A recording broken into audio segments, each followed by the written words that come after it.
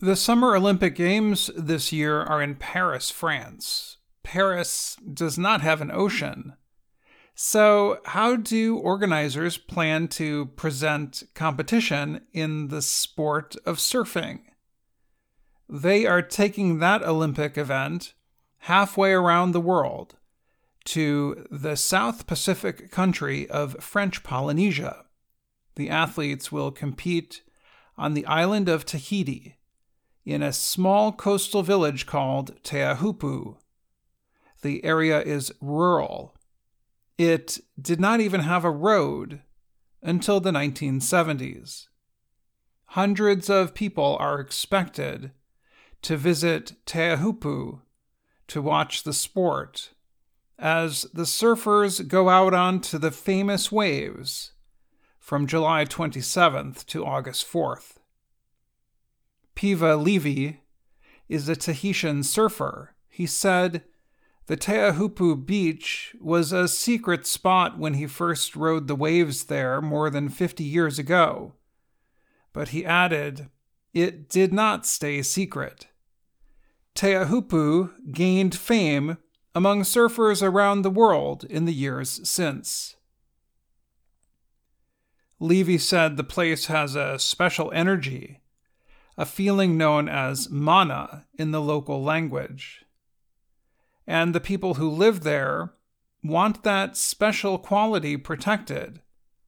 There are concerns that a week of Olympic competition in Teahupu could destroy the mana and harm the environment that surrounds it.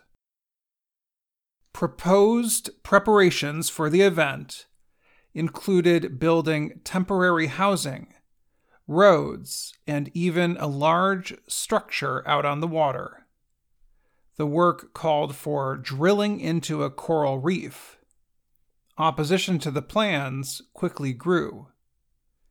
Environmentalists, locals, and surfers joined forces to protect Teahupu's culture, its corals, and other sea life.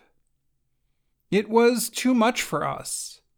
A big change," said Levy, who also serves on a local environmental organization, Vai Ara o Teahupu.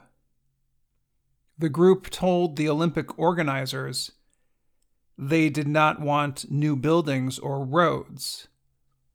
And organizers are adjusting their plans as a result. For example, they will not be building any Olympic housing. Instead, athletes will stay on a nearby boat. Homes of locals will serve other Olympic housing needs. Organizers also shrunk the size of the planned structure, a platform they will build in the ocean.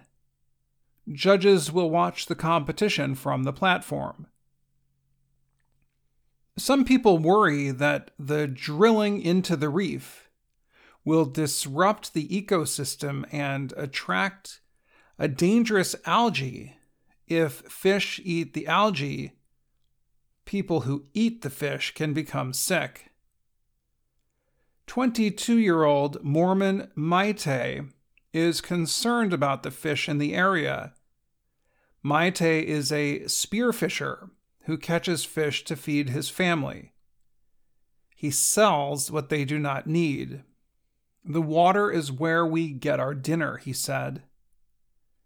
Tahitians also worry that changing the reef could also change the shape of the famous waves. Levy said, "If the reef cracks and breaks off, there will be no more wave over here. It will be finished for us." In December, the worries of the locals were confirmed when a boat working on some Olympic construction hit a piece of the reef and broke it. Cindy Otsanasik, the president of Via Ara o Teahupu, called the destruction deeply hurtful.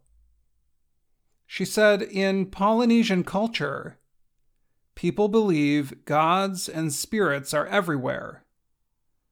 in the coral in the ocean. The ocean is considered to be our most sacred temple, she said. Otsanasik said the fish live in and around the corals, so if we break a coral, we break a home.